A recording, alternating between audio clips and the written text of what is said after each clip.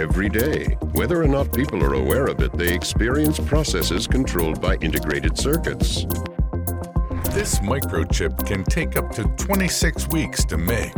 In its as many as 100 layers, billions of transistors are packed into an area about the size of a fingernail. Microcontrollers run our lives. They power industrial and consumer products from factories to fridges, coffee machines, our phones and our cars. These tiny devices work together in symphony to perform the tasks that keep us moving. With demand for these devices already high and growing year on year, manufacturers are under pressure to make sure their devices are on time, on budget and secure. Can outsourcing device programming simplify the manufacturing process? And can it help manufacturers maintain speed and quality on their assembly lines? This is episode 10 of the Critical Lowdown.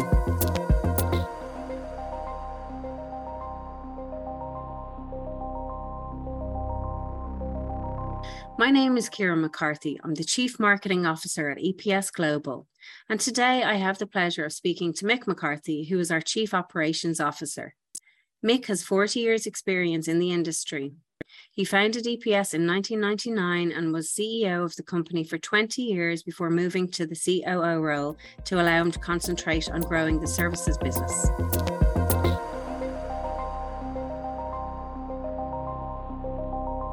So welcome, Mick. Delighted to be speaking to you today. So if I start with a question I saw recently on an electrical engineer subgroup on Reddit, and it was, how do I flash microcontrollers en masse? Can you tell me what the options are for programming or flashing or inserting securely an applications code onto a microchip? Yeah, sure. So I guess I should explain what a microcontroller is, first of all. It's basically a computer on a chip, and it is used in embedded applications. So if you're looking at, control systems in motor cars, you're looking at implantable medical devices, wireless meters, anything like domestic appliances or handheld devices like, believe it or not, power tools, hair dryers, curling tongs, things like that. So microcontrollers are used in all of them. So when we talk about a microcontroller, we're talking about a programmable microcontroller. Okay. So what they do is they stick a bit of memory onto the side of the microprocessor core, and that then becomes a microprocessor or a series of cores that can be configured by the engineers who design the programs. Okay, so I'm an engineer and I've developed a new application, let's say for a curling tongs or for a smart white goods, for example, like a dishwasher or something along those lines. How do I get my code onto that microcontroller? Okay. So I'm going to deal with how do you secure that microcontroller later on in the discussion. So very simply, you have some firmware. You need to basically burn it into the device. That can be done during the manufacturing process at a process called in-circuit test, or ICT, we're going to call it, where this process is in the middle of the production line, where all the devices have already been placed on all the surface mount devices have already been placed on the board. And you basically take the board off the line, you stick it in a bed of nails to test that all the devices are attached correctly. And then at that stage, you can run in the firmware into the device.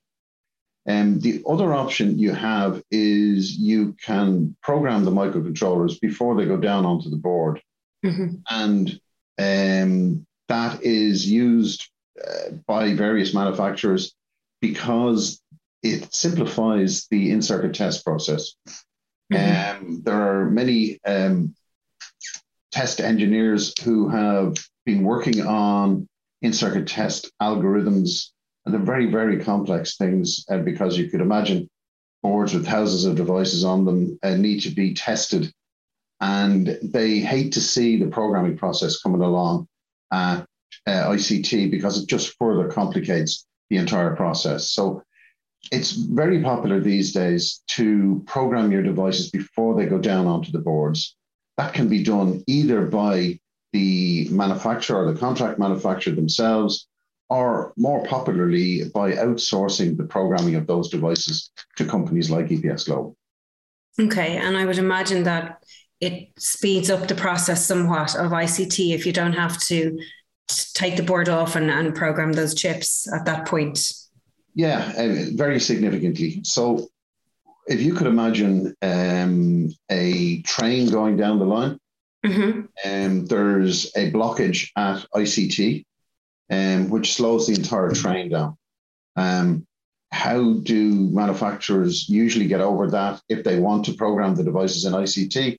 They usually put more testers in the line. Now, these testers cost $1 million each.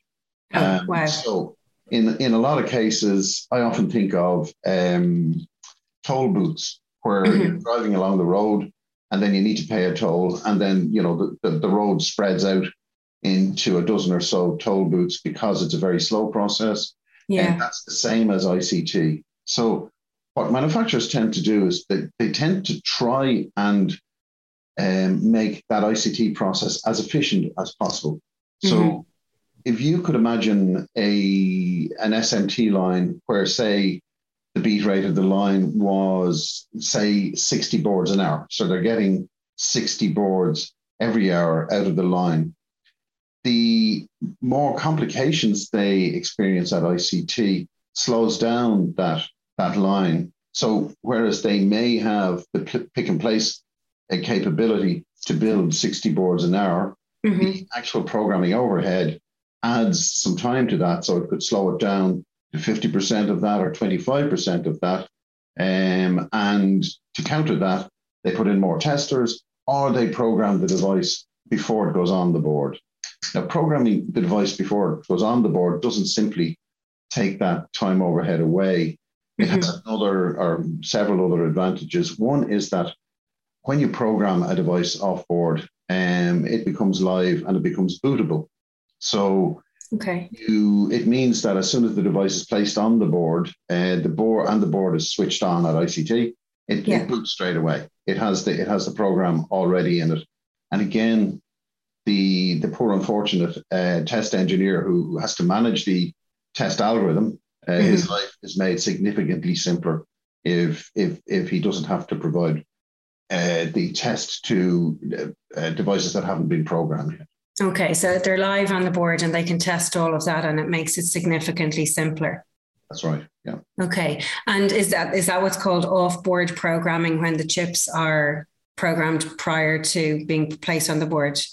Yeah, so if you could imagine something like an automotive application where the required standards are very, very high, the off-board programming has evolved over many, many years from simply a task that needed to be done into a task that needed to be controlled to quality standards such as 1 part per million defect. And the equipment that is used to provide off-board programming has evolved significantly as well. Now, within EPS, we have been providing off-board services for the last 23 years. And I personally have been involved in the off-board programming business for the last 35 years. So I've seen a huge evolution in the quality standards available in how you handle programmable components, both microcontrollers and memory and logic devices. So we ourselves have developed our own capability within EPS Global, where we have a significant research and development facility in Brno city in the Czech Republic. And we have evolved our own component handlers over the years, I guess it's on the go for the last 15 years, into a situation where we not only provide off-board programming services, but we enable 3D coplanarity testing. We enable AOL testing after the devices have gone back into tape, and various other functions within the programming cycle, including securing the microcontroller with various new security partners that we have developed over the years into a product that we can stand over and guarantee the necessary quality standards. Okay. And I'm assuming the way you're talking about these handlers, they're automatic. I mean, I assume they're automatic and they don't need manual intervention other than setting up jobs. So these are machines that you guys have developed yourselves. Yes, they're completely automatic. Okay. And basically, if we talk about the programming job, we have a routine within the programming job. When we get an order for a new job from our customers, remembering that our customers will tend to give us their blank devices. Mm-hmm. So with blank devices, you could have, say, 10 different blank devices, but there's a one-to-many relationship between the blank device and the program device. So okay. The customer may have 20 different programs that they want run in to the same blank device. Okay. And then on top of that, they will have cycles of uprevs or engineering change orders as the firmware gets uprevved for various things throughout the life cycle of the product, where all of those uprevs in firmware need to be managed throughout the programming cycle. Okay. So what we tend to do is we have a first article master process, and the first article master process is done when we program the very first device of a new rev of firmware. And a few sample parts are programmed and sent to the client with complex documentation that enables them to test the veracity of those parts, that they have been programmed correctly, that they have been handled correctly, et cetera, test them in their lines, and then certify that back to us, that they approve that this part has been programmed correctly, and that enables us to put that rev of that part into production. Okay, perfect. You mentioned two terms there that I think I'm going to have to ask you to explain, if you don't mind. You mentioned coplanarity, and then you mentioned checking. I think you said AOL once they're put back in the tape. Can you explain those terms for me quickly, if you don't mind? Yeah, sure. 3D coplanarity testing is basically a process by which the device is subject to a test using complex cameras that will test the leads on the device in three different planes, the X, Y, and Z plane. Okay. And what we basically are trying to do is we're trying to prove to our client that we have not degraded the part in any way, shape, or form by carrying out the programming process. So this 3D coplanarity check is a check that's, we build in these coplanarity checkers into every machine that we make. And particularly in the automotive business, it's an absolute requirement that you have to 3D check the device after it has been programmed. So the device is usually presented either in tray or in tape.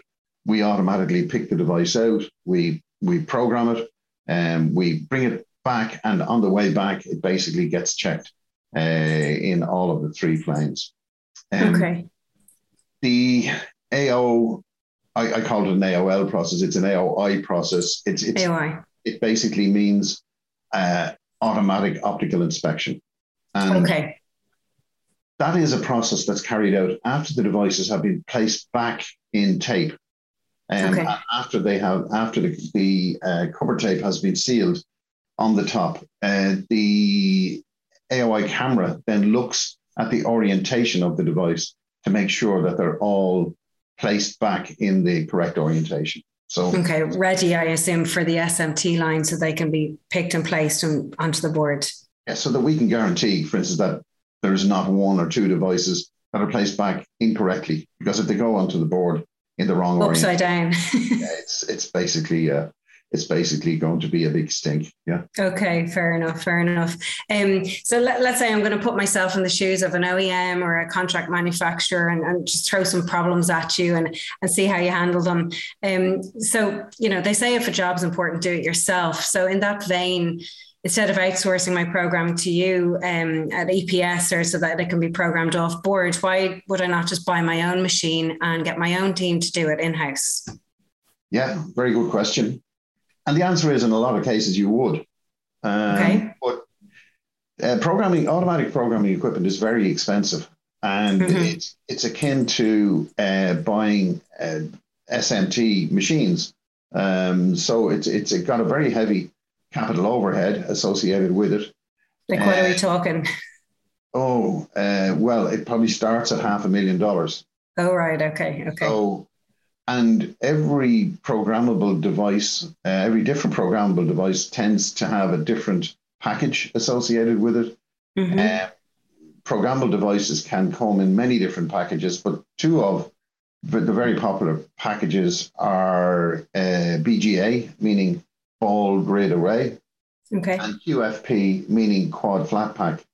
Now, a ball grid array is what it sounds like. It is a device that has all the contacts underneath in tiny little solder balls, and that can range anywhere from 64 up to, we've seen 300-400 different contacts underneath the programmable device. Very complex devices.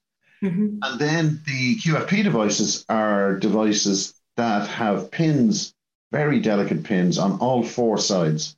And again, the QFP devices can run anywhere from 24 pins up to multiples of 4, right up to 300 odd pins. So very delicate devices that require really delicate, precise automatic handling.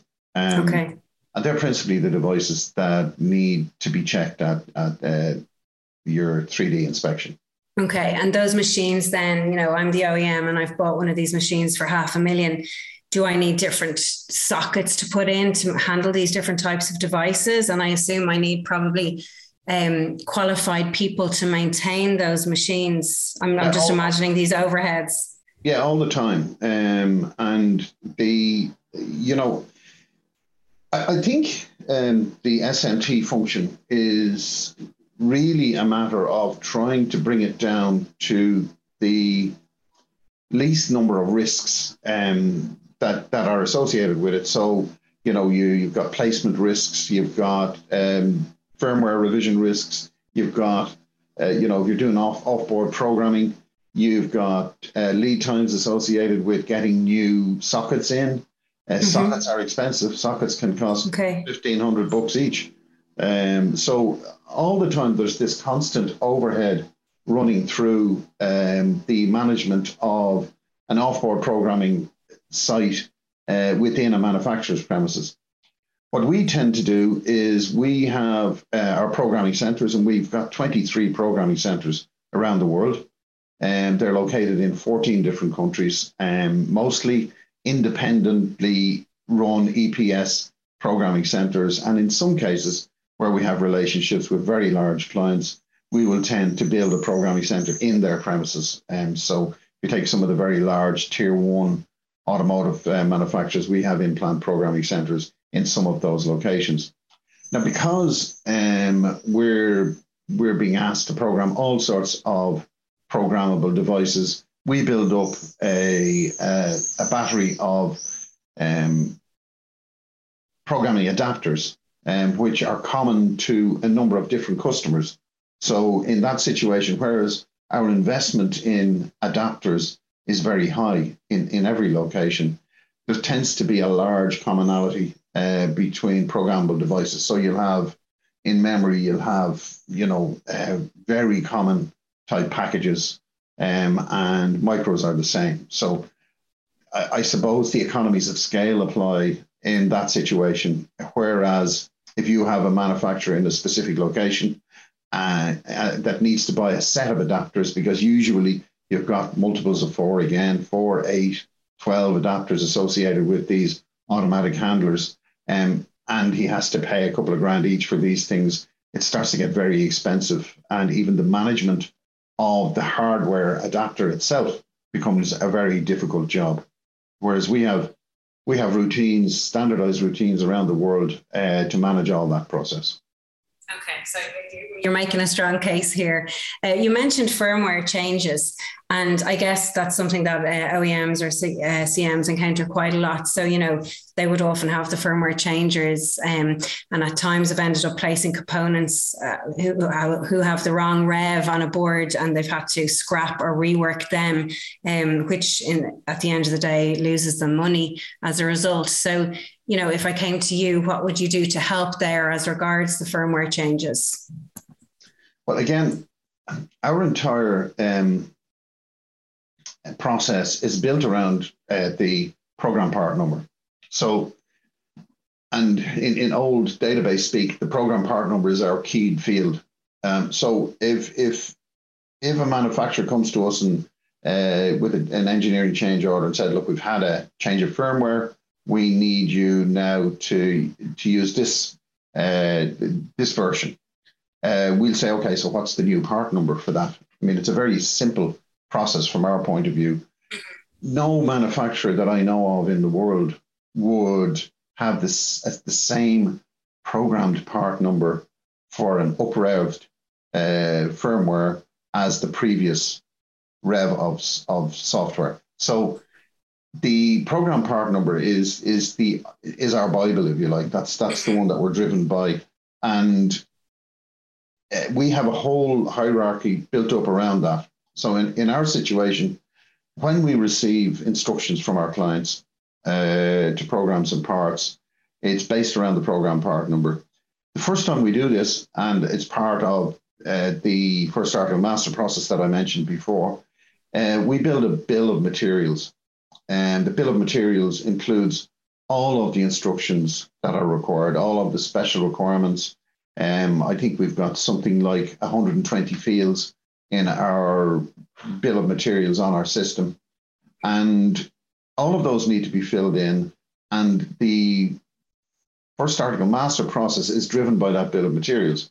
So what our system does is it takes the specified blank device. It applies the detail on the bill of materials to that device. It automatically creates a works order with instructions. We program to that works order and we get the expected result out the back. Now, there's all sorts of checks and balances in there, but there basically is a new bill of materials for every up-rev in firmware that we get. Okay, so everything is clearly tracked and clearly managed throughout the process once it arrives at EPS. Yes, that's right. Okay, perfect.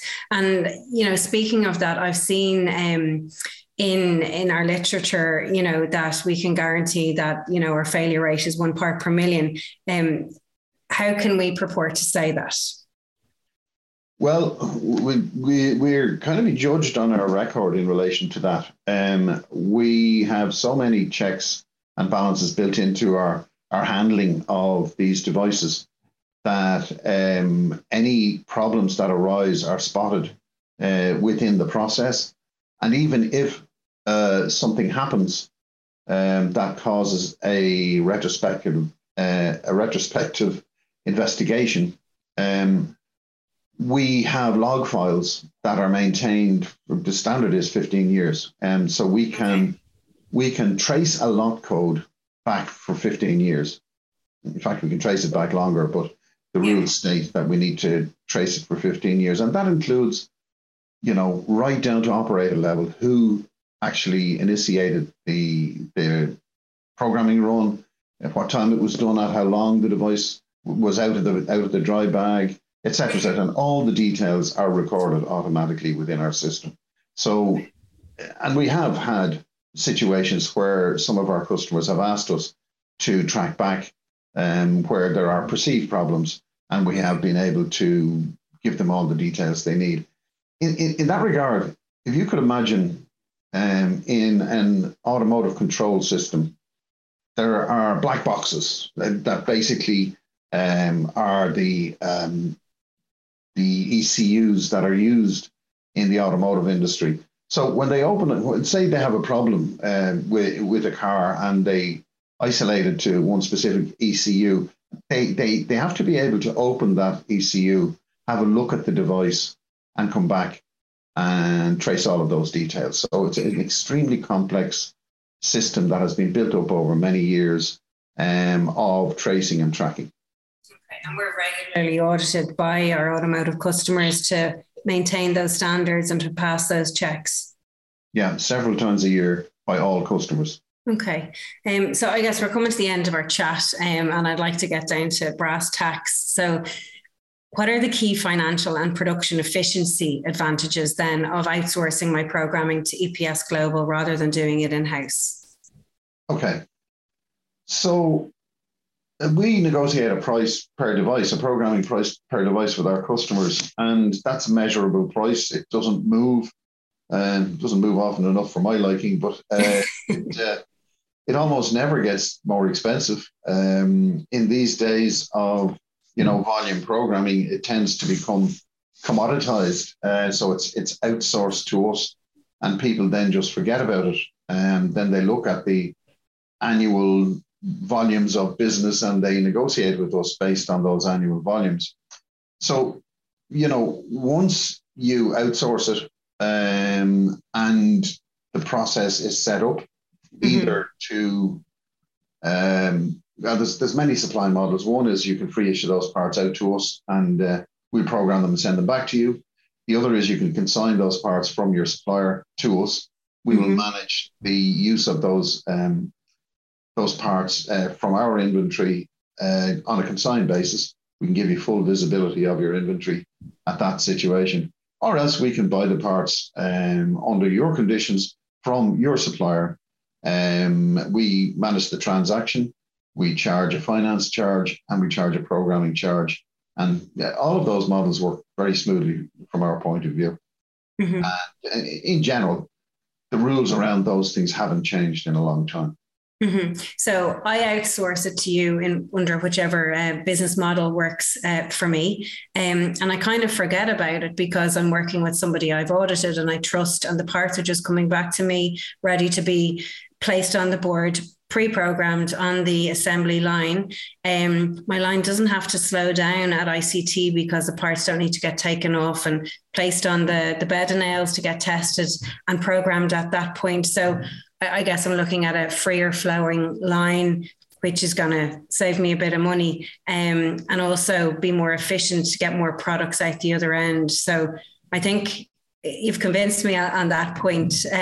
So you mentioned, Mick, that you've got 23 programming centres around the world. So, if we're to take kind of a high level view look into the future, where do you see the industry going or EPS going in the next 1 to 10 years vista?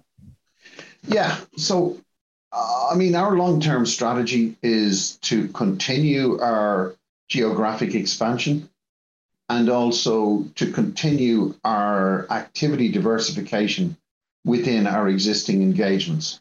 So in a lot of situations, we have very good relationships with, the top 20 or 30 OEMs, contract manufacturers, tier one automotive suppliers, and they have many, many locations throughout the world. And what we tend to do is we tend to develop our relationship with those customers based on single or dual or multiple relationships and try to expand those into further geographical areas. That's been a very, very successful strategy for us, and we would see ourselves continuing that.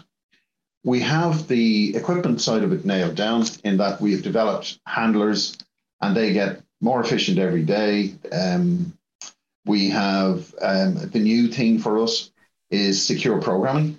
We have developed relationships with a number of specialists in this area where we have built their hardware into our hardware, and we can now provide very sophisticated levels of securing microcontrollers in all of our locations.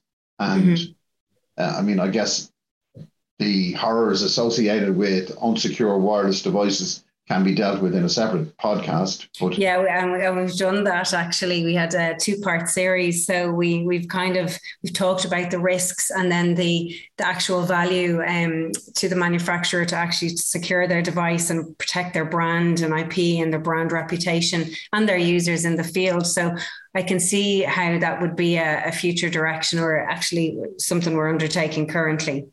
Yeah, I mean, that's stuff we're doing today. We see that as a big growth area from our point of view. Absolutely. We also see our other activities. For instance, we're very busy now in providing custom carrier tape to our customers. Again, that's an opportunity to diversify in each one of our locations. We don't have carrier tape manufacturing in every location, but we have already invested heavily in carrier tape capability, with an emphasis on our client base, where, for instance, they may have components that normally would be hand inserted after the SMT process. And we work with them, because we're a manufacturer services company, we work with them to try and get them into the SMT process, thereby saving them more money, making them more efficient. So in some cases, we've put very large connectors on carrier tape so that they can be automatically picked and placed on the board during the process. That's a developing and very interesting area from our point of view.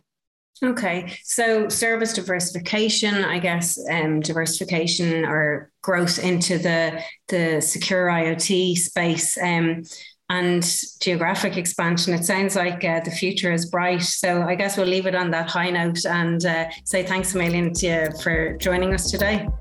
Thanks a lot, guys. We've covered various technologies and terms on this podcast. To our listeners, don't forget that all of the information you heard today is available on our website at epsglobal.com/podcast. Until next time.